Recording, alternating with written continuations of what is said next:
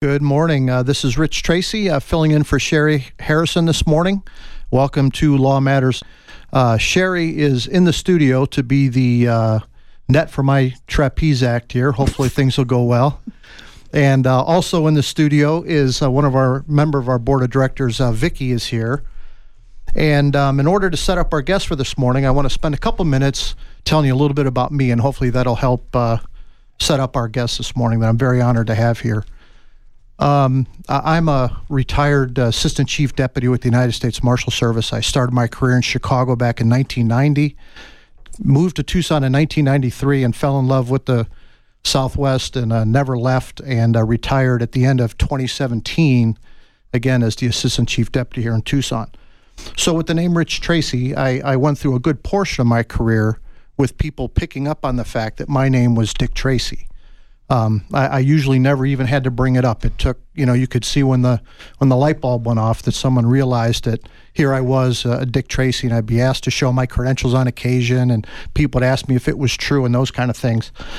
So while I didn't always embrace that because, it brought me some notoriety, but I really never embraced it fully because I was simply an imposter, because there was someone that had been known for many years as the real-life Dick Tracy, and that person happened to be my father, retired Chicago Police Captain Dick Tracy, who is our guest this morning. So I don't know if I should call you Captain Tracy for the sake of the radio audience, or if I should just say good morning, Dad. So good morning, Dad. Thanks, Rich. You can call me Dad. Okay, thanks. So, all the kitchen table conversations we've had over the years and driving on trips, we could probably take up the whole day talking about your life, not only before law enforcement, but through law enforcement, and then even in the almost 24 years or more than 24 years that you've been retired. So we'll get to all of that, I'm sure. And if anybody out there wants to call in, the number is 790-2040. Please feel free to give us a call and join the conversation. So let's start with your early life, right? So we'll go from 1934, I'll throw out there so everybody can do the math. That makes you 87. So kind of walk us through your early life as best you can up until your law enforcement career. Well, we lived in a moderate neighborhood in Chicago, and I was raised on the streets. Unfortunately, my mom and dad divorced when I was 12, and I spent time living with one parent and then with the other. I have a brother 18 months younger than me, and he also lived that life also. So in one sense, it helped us grow up. In the other sense, it was devastating, which I think divorce usually is, unfortunately. But when I got out of high school, I went into the Navy, which I really enjoyed.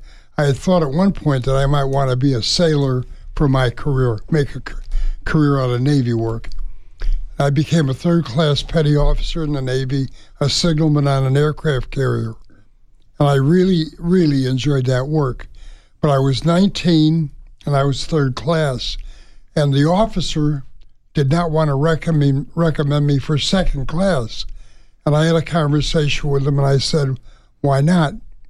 I says, I think I'm qualified." He said, "Yes, I think you're qualified, but you're too young." Well, I figured because of that, I decided to get out of the Navy because I wasn't going to let people like that run my life. So I got out, became a policeman, got out in 52, 53, and became a policeman in 56. I drove a truck for a while and did some other small jobs, waiting for my name to be called on the police list. And that brings us to the second part of this conversation. Well, let me just interrupt because I want to say a couple things about. I remember you talk about being from a modest neighborhood in Chicago. I remember going back to the 80s. I was having a conversation with Grandma, with your mom, once, and we got into this story about where you all had lived because I wasn't really sure. I knew generally where you lived, so Grandma started listing all the places that you lived. And number one, I was fascinated by two things. Number one, was her recollection of all the places that you lived, and number two was how many of them you lived in, right? So she eventually said to me, she says, boy, come to think of it, we probably moved every time the rent came due. Right, so, I remember those days. Which again was kind of a hearkening back to your modest beginning. So tell us a little bit about the aircraft carrier you were on and the historical significance of that, if you don't mind. Not at all. When I was in the Navy, I was first assigned as a signalman to an LST. We did an operation in the North Atlantic off of Greenland, and then I came back to Norfolk, walked across the yard, and I was being transferred to an aircraft carrier, which I'd never heard of. And I found out then that it was called the Antietam, Antietam, and it was in dry dock in New York in the Brooklyn Navy Yard. And they were putting the angled flight deck on the aircraft carrier. And it turns out we were the first aircraft carrier in the world with the angled flight deck. That the English had designed it, but they couldn't afford to do it. But of course, Uncle Sam could afford it. So we after I was on it for about 6 months while they were building the deck, we went over to Bayonne, New Jersey, where they put the superstructure back together because we couldn't get out under the Brooklyn Bridge with the superstructure on the carrier. Then we left Bayonne and went over to England and had trials on the touch and goes on the aircraft carrier using a lot of English planes. We were off the coast of Portsmouth, England. Got to make a couple of trips up to London while this was going on Liberty and things like that. Well, this angled flight deck turned out to be such a success that every carrier after that was built with an angled flight deck. And a lot of carriers the same size as the Antietam, not all of them, but a lot of them were also given an angled flight deck, because the main advantage of it was planes could land and take off at the same time without running into one another. Before that, they used to put wires across the deck, and a landing plane would run into the wire and usually damage the plane. But this solved that problem. And of course, every once in a while, we'd lose a plane that would come in hot and not make the deck and maybe go over the side. But as far as I know, we never lost a pilot. But I do remember some planes being gone into the sea. So your first foray into being around something that was historic. We'll touch on that as we go along. There's a few more throughout the course of your career that we'll discuss. So you came back to Chicago after getting out of the Navy. I know you had a few jobs. You referenced those, and you also at that point, if I recall, found your passion for a hobby, and you became what? An amateur magician. Yeah, that's true. Actually, I liked magic even before I went into the Navy. When I got out, I did practice some magic, but when I became a policeman, my job became too encompassing that I virtually had to give it up. I've always kept it as a hobby and an interest, and I'm very active in the Magic Club here in Tucson, but just as a hobby. Right. I know there's still some card tricks that you taught me over the years that I've used in certain establishments and with friends that I've impressed people with. I'm not nearly as good at it as you ever were, but I did learn a couple of the tricks from you that I've used. So, all right. So in May of 1956, you get hired by the Chicago Police Department. So, given the way law enforcement has evolved, just tell us a little bit about what the academy was like and what your first assignment was and what your initial training was as a brand new police officer. The Chicago Police Department, as I remember it, when you became a policeman and were sworn in, you went to a basic training course that lasted about 16 weeks. And then when you got done with that course, you went out on this, you got assigned to some district or where you would be either walking a beat or put in a squad car, working the street. And I did that for a short time and became a detective at a very early age, mostly because I was very young appearing, which was another advantage besides the name Dick Tracy, was not looking like a policeman. And I became what later became known in the law enforcement world as a narc. So I like to say I was buying drugs for the city of Chicago. And then later on, when I was assigned to the state's attorney's office as a detective, I was buying drugs for the county. And that went very well. We had some excellent narcotic seizures and arrests.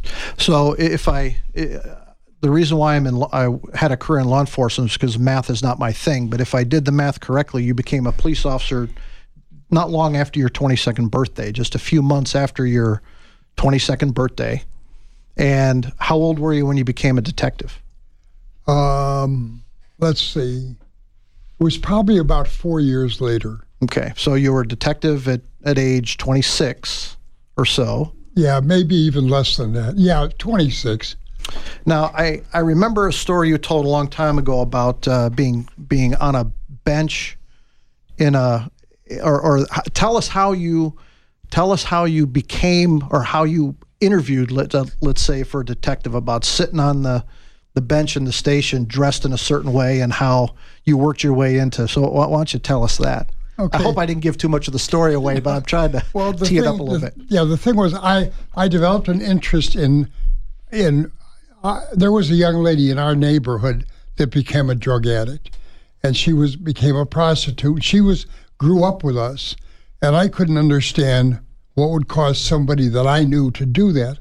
So I tried to find out what I could about drugs, and I bought a book called Man with a Golden Arm and another book at that time, and I read about what the drug world was at least perceived to be by those authors. And what I decided to do was go down to the narcotics section, ask to see the captain, and tell him I'd like to work on narcotics. And of course, being young appearing, I dressed in an old outfit with sloppy jeans, and the shirt was kind of dirty and messy, and I wanted to make sure I looked the role that I was going to play if I was going to buy drugs, which is a lot of what that was all about, was playing that role. And actually, the captain, I walked in, I talked to the captain, and I remember him well. I unfortunately forgot his name, but his son also became a police captain in Chicago. And I went in, and I was interviewed by him, and he said, all right, go on back out to that bench, and I'll be with you in a little while. Well, the first thing I found out later was he called personnel to make sure there was a Dick Tracy on the department so that I wasn't some guy being put over on him by people that worked for him. So, they thought it was a joke. Yeah. He thought it might have been a joke, right? Yeah, exactly. So then I guess he satisfied himself that I was the real thing and took me over to the chief of detective's office. We walked over there, and then I was kind of a short interview with the chief of detectives. And for a brand new policeman, this was pretty significant. So the chief looked at me and he said, do you want to be in the narcotics division?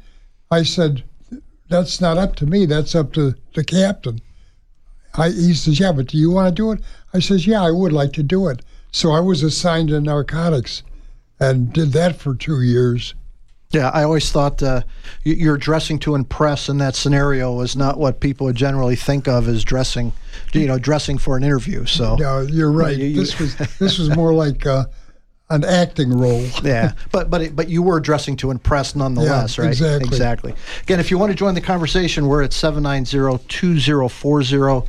I'm here talking with the real life Dick Tracy, Captain Dick Tracy, retired from the Chicago Police Department, who also happens to be my father. We'll talk a little bit later about you accepting the role as being the real life Dick Tracy and how you did that somewhat reluctantly. So why don't you go ahead and kind of go through that a little bit about how the role of the real life Dick Tracy became part of your life, whether, quite frankly, whether you liked it or not. Well, that's true. For example, one of the things that happened to me was I was working with partners, and they had recovered some drugs. This was before I was even out on the street making my own buys. So they gave me the drugs, and they told me to take it down and inventory it. So I took the drugs down and went to inventory it. And once again, being young and appearing, the guy behind the desk wanted to see some identification. So he said, "And what's your name?" And I made the mistake of telling him it was Dick Tracy. And he grabbed me by the collar and was going to throw me out of the office until I had to take my ID card out from behind my badge and show him that my name really was Richard Tracy. I really was assigned to the narcotics section, and I really needed to have these drugs inventoried. So, I mean, the name was, of course, because it was my name, it was part of me. And I guess I couldn't be anything other than a policeman because of the name being part of the influence of wanting to do police work and joining the police department for the reason of locking people up, as opposed to the other two reasons why people become policemen. And what are those? Well, I see them as, one is to perform public service and all the golden stuff that you hear about policemen, which is true. A lot of people do that. And then the third one is to have a job. Fair enough. Yeah, exactly. That is a pretty good reason. So let's just digress just for a second. And I wanted to, you said that I remember you saying once the impact that the Dick Tracy comic strip had on you growing up, and how your father used that to kind of mold you in that life on the streets that he knew you were living. So why don't we just mention that just a little bit? I should have asked that earlier. I apologize. Right. We jumped ahead a little bit there. Actually, that's all true also, because my name was Dick Tracy, and now you're talking about when I was 10 or 11, 12 years old, I used to actually cut out parts of the comic books that were minute mysteries, that had a mystery on it, and then down in the corner, you turn it upside down, you solve the problem, and I would make a scrapbook of that. So I had a scrapbook of minute mysteries. I had Dick Tracy comic strips that I would cut out of the paper and paste into scrapbooks, because I knew I was not the comic character, but I knew that was my name. So I believe then that I was influenced very much into a life in law enforcement from that, and was able through my progression to, I think, be successful in my career. Okay. So now, fast forward. Now you're in the narcotics section. Do you have a particular case that stands out you just kind of want to review, or? There was one case, but it is very difficult because I don't know about mentioning names even at this late date. But we worked out, because of my young appearance, I was able to work my way up a chain of command in a narcotics dealer's outfit in Chicago, which was not elaborate like Donnie Brasco, but it was a similar type function. And we got what was then a person of a non-street guy. This guy was, I don't want to mention a nationality, but he was a non-drug addict, strictly buying drugs, bringing it into the country, and we got him locked up. And that was probably my best case.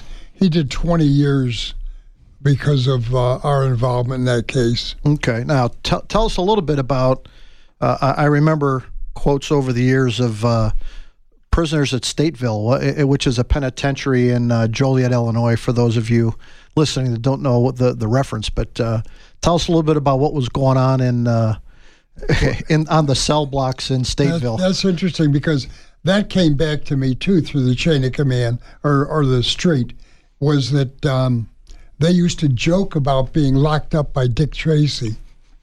So they knew it wasn't a joke, but after, I don't know how they even knew my name was Dick Tracy, because that's not what you tell somebody when you lock them up. But it wasn't a secret, and people would comment on that. Yeah. All right. So you do the narcotics, the narcotics section for quite a while, and then you become a sergeant. So why don't you talk, or correct me if I'm wrong, but you got promoted to sergeant at the age of 27. 27. So at the time you were probably one of the youngest, if not the youngest person to be promoted to sergeant in the department? In the entire Chicago Police Department, which has thousands of sergeants, I only know of 2 that were younger than me that were promoted to sergeant. Okay. And they both became captains, as I did eventually. So what was your first assignment as a sergeant? My first assignment, I'm trying to remember exactly. I remember I went to a district station as a supervisor, and we used to call it kind of derogatorily a ghetto cop. In other words, it was a minority neighborhood, and it would be my job to supervise as many as 10 or 12 people on any given shift that I worked. Okay. And then at some point you wind up at the training academy as an instructor. Right. I was a sergeant. I did that too. I was looking for ways that I was going to learn and grow and develop and try to, through determination and persistence, becomes what I would guess to be a success in my career. And I thought that there were 2 things that I could do that would enhance that, and one would be an instructor in the academy, and the other would be a member of the part of the department that actually makes up the forms for general orders. So the opportunity came where there was a vacancy in the training academy, and I went down and interviewed for that and was hired as assigned as a instructor in the academy. Okay, and how long did you do that? About a year and a half. Okay, and where'd you go from there?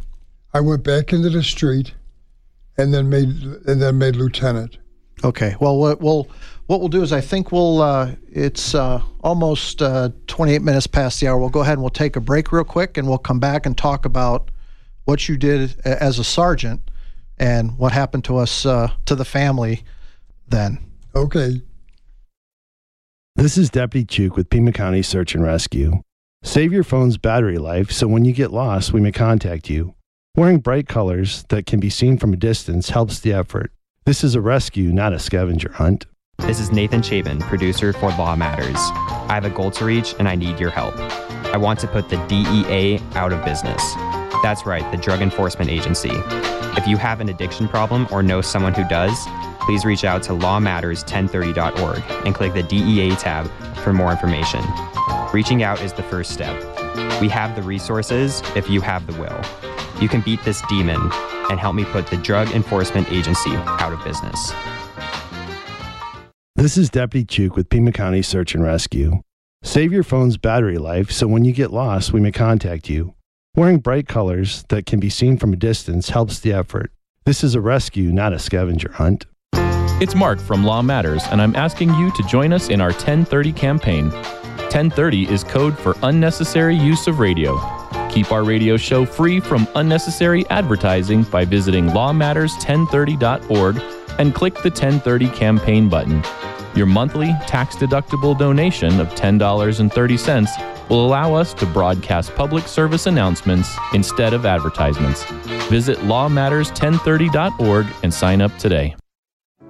To report suspected human trafficking, please call the National Human Trafficking Resource Center at 1-888-373-7888 or text HELP or INFO to 233-733. To learn more about Homeland Security investigations and our efforts to combat human trafficking, please visit our website at www.ice.gov or check out the DHS Blue Campaign at www.dhs.gov/bluecampaign. For more information on the Southern Arizona Anti-Trafficking Unified Response Network, please visit us at www.saturn.org or find us on Facebook. This is Amy, a volunteer with Pima County Search and Rescue. Before you head out, turn your location app on in your smartphone, then power that phone off until you need it. In an emergency, you will need a fully charged phone.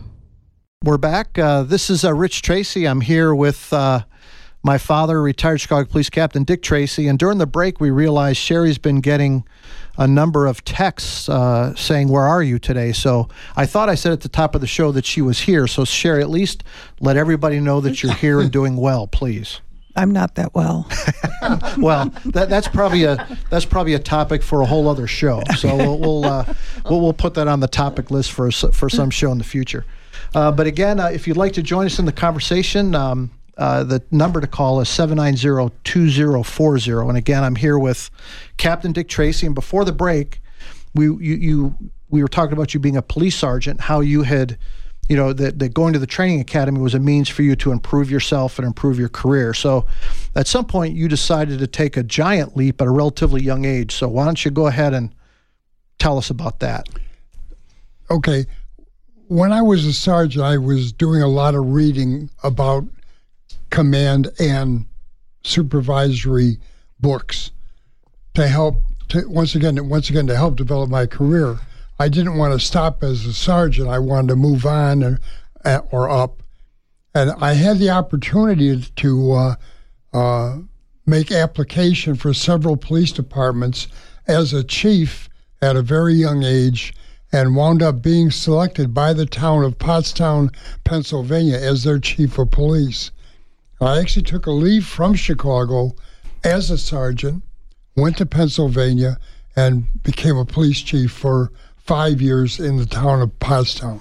So we loaded up the truck and we moved from Chicago to Pottstown, Pennsylvania, right, which is a suburb of Philadelphia that now it's essentially, one of the collar suburbs. But back in those days, I seem to, my memories of going to Philadelphia it was almost like a day trip because it was, 2-lane roads and all that going to Philadelphia. Right. We were up at the far end of the county. Right. In Montgomery County, Pennsylvania. It's the home of Mrs. Smith's Pies and Kiwi Shoe Polish for any reference, anybody there. So how old were you when you became a police chief? That was in 1967. It was, I think, 33. Right. You would have been probably just 33 and some odd months. Right. About to become 34. Okay. So we moved to Pottstown, and you assumed the role of police chief in Pottstown. How large of a department was Pottstown in those days? We, including all the ranks and the civilians, we probably had a staff total of about 25.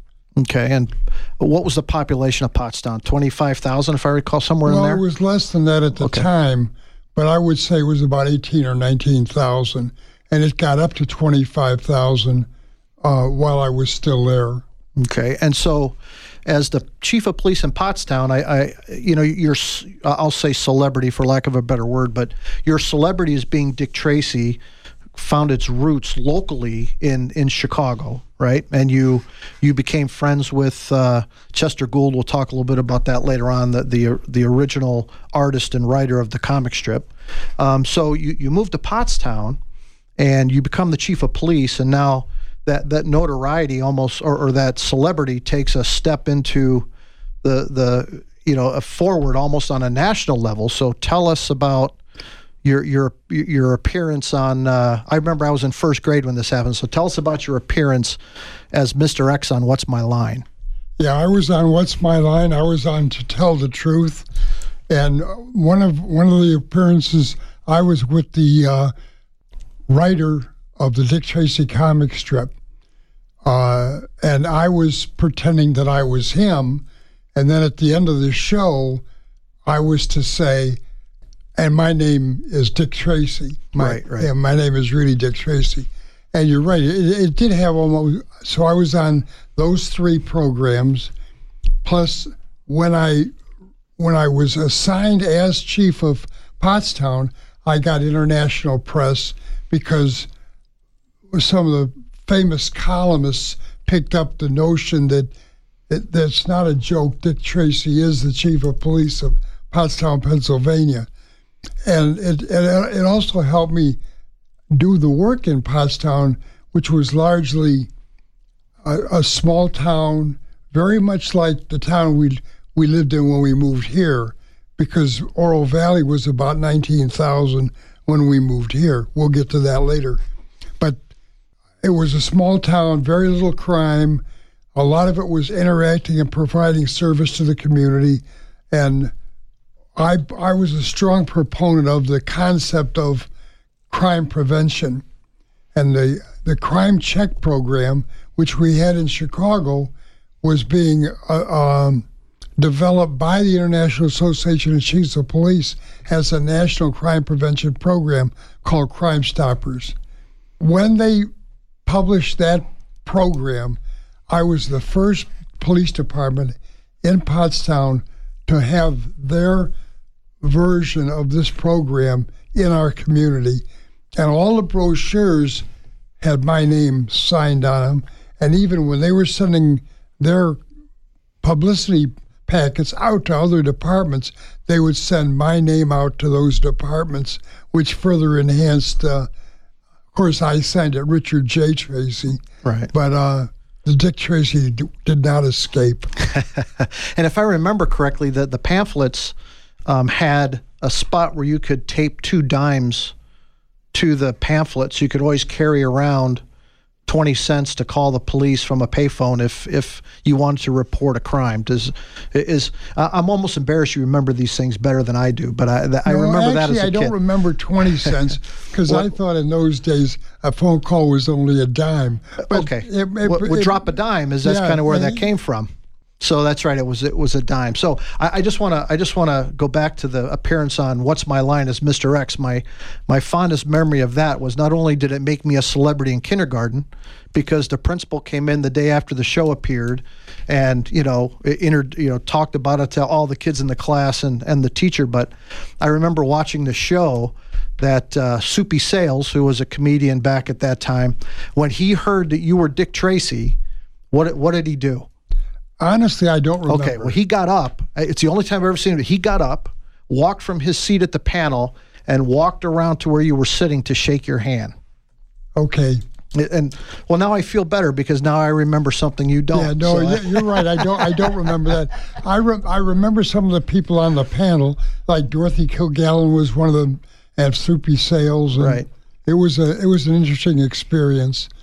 They paid my way for a trip to New York for the taping of right, for the appearance. Right, it was a very interesting experience. Yeah, so while we were in Pottstown, one of my fondest memories of living there was a semi-pro football team there that gained some notoriety on the East Coast and later on kind of nationwide after NFL Films did a couple of movies about them, or a couple of their documentaries about them, the Pottstown Firebirds. Right now, I remember we were big fans of the Firebirds. We went to every game, and that's again sitting in the stands at Pottstown High School watching the Firebirds play. We even went to some of the away games. Hartford, we went to Hartford, Connecticut. Yeah. So. Now, the NFL Films did a documentary. They did 2 of them, actually. They did one kind of at the time, and then 20 years later, 30 years later, they did another one where they talked about where people were now and where they had been. But in the original documentary, there was a reference to kind of the character of Pottstown and the fact that Pottstown was a very interesting place. And they were almost trying to make it almost cartoonish, which I guess if your name is Dick Tracy, cartoonish always kind of plays into it, right? But they were talking about one of the players on the team that had a cocaine habit, that had been arrested, but was in and out of trouble with the police. Yeah, I remember him well. Yeah, I do. And still managed to play some football in between his stints in the jail and in court. But then they actually said, and if you believe this, the chief of police is named Dick Tracy. So you actually got a little shout out in the NFL films, the original NFL films of Dick Tracy. And I remember they cut to a picture of someone standing there in a uniform. And I remember when I first saw it, I'm like, well, that's not you. But so they cut to someone in a uniform that wasn't you. Yeah. I actually contacted him afterwards and said, I'm still around. If you want me in that picture, I'll come in. So I remember we lived just a few blocks from the mayor. Again, Pottstown was a small town, and we were friends with, I was friends with his daughter and all those kind of things, and he was kind of one of your supporters. And about 5 years into your tenure, if I'm not mistaken, Mayor Sahoza lost the election. And so kind of tell us, this is not something that anybody that's ever been a police chief of any town doesn't fall victim to, and that's kind of the politics of the moment. So, absolutely. So tell us a little bit about that and then what you decided to do with that. Yeah, one of the conditions when you become a chief or city manager or one of those is you take almost an ethical statement to your boss that if you can no longer work for them, that you will look elsewhere. So they don't have to fire you, you'll separate.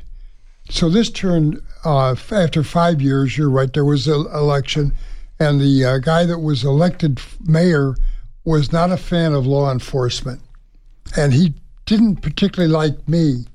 So they had asked me to look for another job. So they gave me a buyout and gave me time to look for a job, and we separated very, very nicely. And I went over to the post office to close a post office box that I had established for tips and clues to be sent to the police department as part of this crime prevention program that I had instituted, the Crime Stop, the Pottstown Crime Stopper program. And when I was walking across the street to close the mailbox, a gentleman that I recognized, but I didn't know his name, got out of a car and stood and waited for me to get across the street and said to me, "Chief, you're doing the right thing."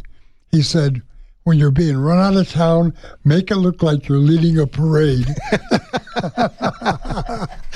And I'll never, that's one of the highlights of my career, is making it look like I was leading a parade. So we left Pottstown and we moved closer to Chicago, but we were still in Pennsylvania. So why don't you tell us a little bit about the next stop in your career? Yeah, that was an interesting job. There was a federally funded, there's a lot of federal money making to communities trying to enhance law enforcement. There was a lot of small towns in southwestern Pennsylvania underneath Pittsburgh where they wanted to consolidate them eventually. Well, small towns would virtually never consolidate or give up their police departments. But my job there was called Director of Regional Police, and it was really a function where we would help coordinate what the local departments were doing and to enhance them with, I had a staff of a detective sergeant, a detective, and a youth officer, and another assistant for administration, and we would aid the local departments to enhance their capability. Right, and you also had a team of detectives that kind of investigated major crimes in the southwestern part of the state. Right. Well, in our communities, right, which were about 10 communities from New Eagle, Pennsylvania, down to California, Pennsylvania, which included Monessen, Donora, Charleroi. If anybody knows southwestern Pennsylvania, that's the area. Now, one of the things I remember most about living in Monongahela was that we actually got to see Joe Montana play high school football. That's correct. Because he was a quarterback at Ringgold High School back in those days, and he graduated, went on to Notre Dame, and of course, went on to be a NFL Hall of Famer, but we saw him play high school football. And his father owned a hardware store in downtown Monongahela. So we were there for. Oh, and I want to say this: the governor of Pennsylvania at the time was Richard Thornburg, right? And he is the one that ran the program, or when the funding ended. He was the governor of Pennsylvania. Yeah, because he was a United States attorney for a while too. Well, he was the attorney general. I'm sorry. Yeah. Yeah, and that's what I want to say. I'm going to interject a quick little thing about me here. Is fast forward in my career to early 1991. I'm providing security as a deputy U.S. Marshal, a very young one at that point, for a U.S. Attorney's Conference that is being held in Chicago, and the attorney general is there. And I wound up in a spot by accident, not on purpose, where the attorney general was shaking hands with people that were there at the conference. And I was supposed to be standing a post, but he reached his hand out to me to shake my hand. And so I introduced myself to him. I says, I'm with the U.S. Marshals. My name is Richard Tracy.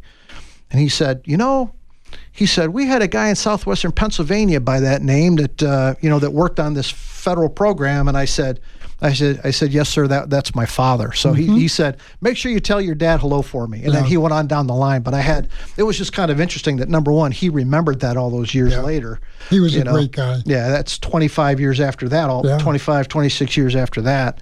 And, he asked me to pass along, which I think I even called you from the site to tell you that I had that experience. So, so all of this time that you're in Pottstown and in the southwestern Pennsylvania, living in Monongahela, you were still on leave of absence as a Chicago police sergeant, right?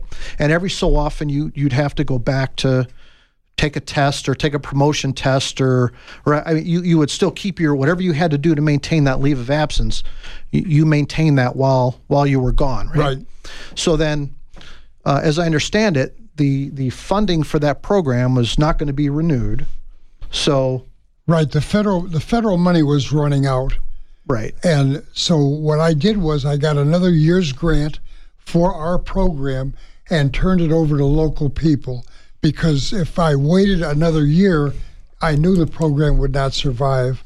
But by leaving, it made it local and gave the locals the opportunity to see the value in it and to continue the program. And so when I got a year of grant, then I left and came back to Chicago. Okay. Because I was going to make lieutenant. Right. You had gone and taken, while you were gone, you had gone back and taken promotion tests, and you were on the lieutenant's list. Right, that's correct. And you could speculate, given the number of vacancies and all those kind of things, that you would likely be promoted to lieutenant if you came back to Chicago as a sergeant. So you left. We left southwestern Pennsylvania in 1975. Right, and moved back to Chicago, to the southwest side, right by Midway Airport. For again, our Chicago. There's a lot of people here from Chicago that know exactly what we're talking about, because police officers had to live in the city at that time. There was no. They had what they called a residency requirement. Absolutely. So we went back to Chicago, and we spent the rest of our lives until we got to Arizona. Me first, and you a few years afterwards.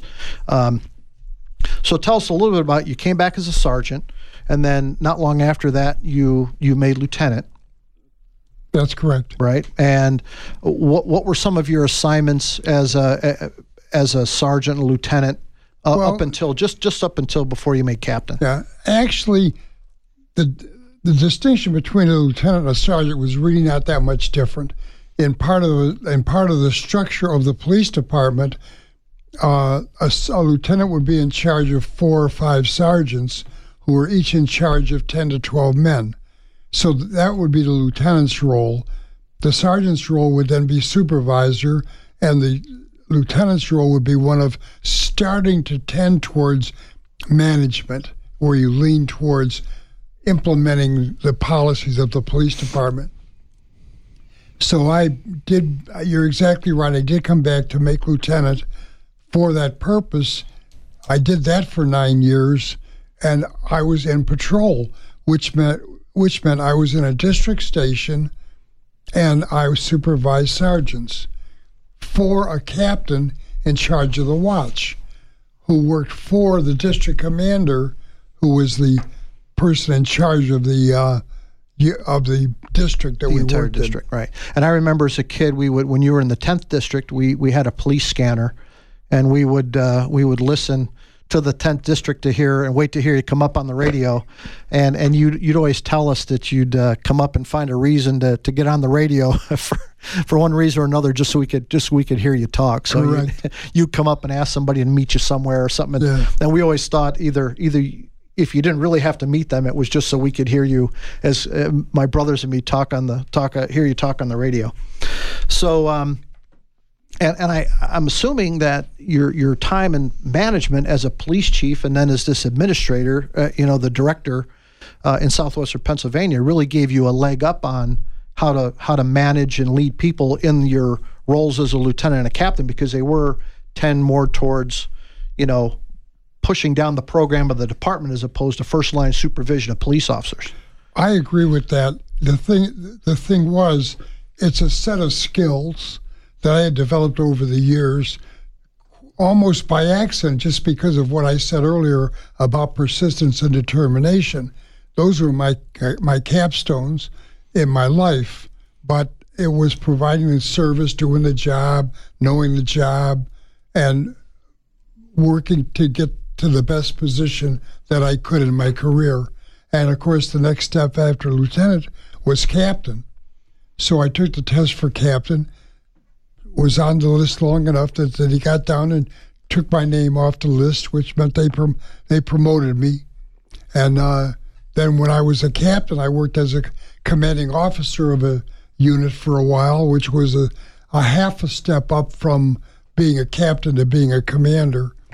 I did that for 2.5 years, then went back into being a captain again in a district because of the needs of the department, and then retired as a captain in 97.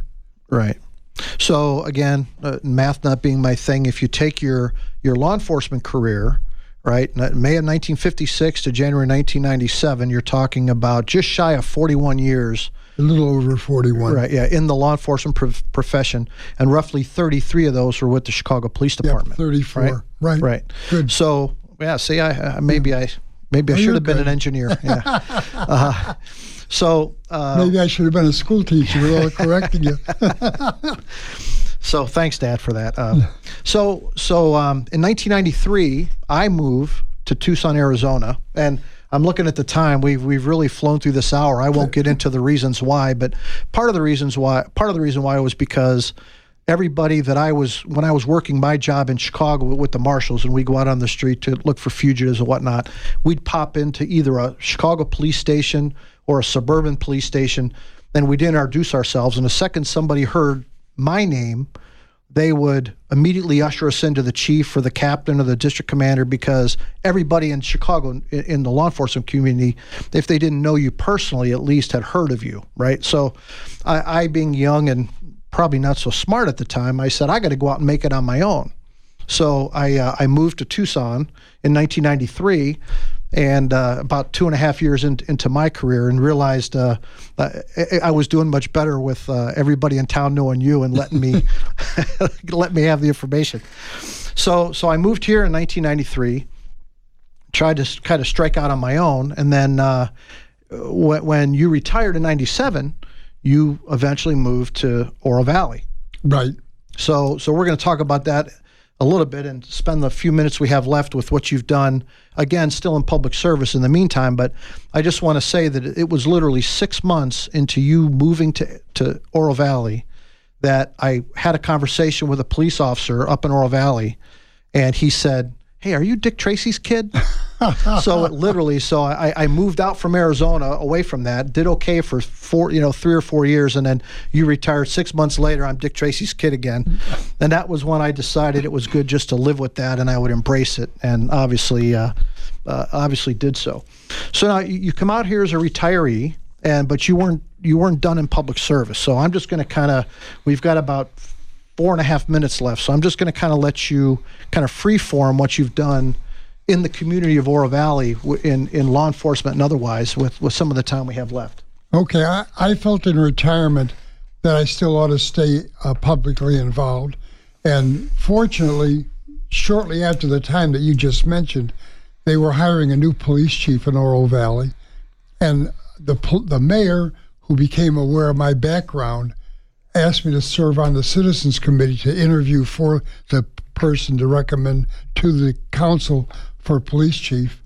And that person was Danny Sharp, who then became the police chief and served with distinction, as far as I personally am concerned, for 20-some years. And Danny and I are friends, and I met with him very frequently, where we would just kick things around and talk about administration, because I actually lived through the kinds of things he was going through as a new chief of police.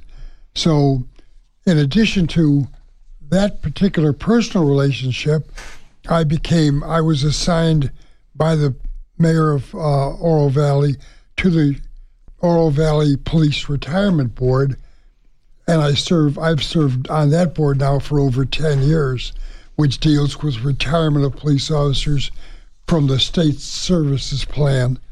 And in addition to that, I'm in charge of the Citizens Corps Council. I'm the chair of the Citizens Corps Council, which is Homeland Security at the local level, which actually could take a whole nother hour if you want to get into what they do, because their function is to capture disparate various groups of volunteers and organize them so that in the event of an emergency, they're available to serve the community. Well, so then that means that then the community is prepared better than it would not be if it didn't do that. Well, if we don't get run out of town for this hour of radio, maybe we'll have you come back. We'll talk about Citizens Corps Council, because it is an important topic, and I know they do a lot of great work for smaller towns and all over. So, how about the Veterans and First Responders Memorial up in Oro Valley? We'll kind of close with that. Okay. Unfortunately, with the COVID thing, that's been put pretty much on hiatus. But I expect any day now, or in the very near future, that will pop up on the radar, and that's something that I am very interested in. This is in the Ron Hopp Town Park in Oro Valley.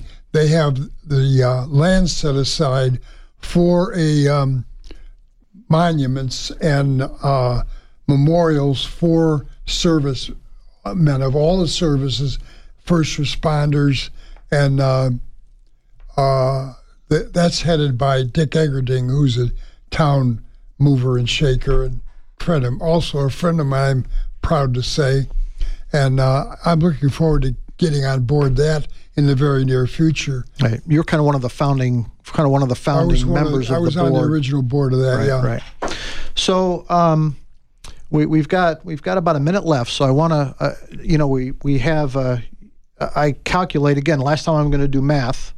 All right, but you're from the time you joined the Navy until today is roughly 69 years in public service of one time or another. So I think that's something that should, I would applaud, but it probably doesn't sound well on radio. It doesn't sound good on radio, but... Coming from your son. Yeah, exactly. So with the time we have left, just give us some idea. What advice would you give to any young police officer out there that's looking to move up and get out of their career? Again, we've got about 30 seconds left, so I probably should have left more time. What I have said earlier is the most important thing. That is, as an individual, to have spunk, to have drive. I call it persistence and dedication. Have goals and work towards attaining those goals, and you will be successful. All right. Thank you very much. This hour went by fast as I ever could have thought. It's Rich Tracy here, sitting in for Sherry Harrison with Captain Dick Tracy. Have a good day. Hi, this is Rich, inviting you to join Law Matters live show every Saturday morning at 8 a.m. On our next show, Assistant U.S. Attorney Kevin Rapp explains mortgage fraud and what you need to be aware of. We can't do these shows without your support. Please join our 1030 challenge by making a monthly tax-deductible donation of $10.30. For more information, go to lawmatters1030.org. Law Matters podcast can be found on iTunes, Google Play, and at lawmatters1030.org. KVOI Cortero, AM 1030, the voice of Tucson. Trusted local news and talk. A Bustos media station.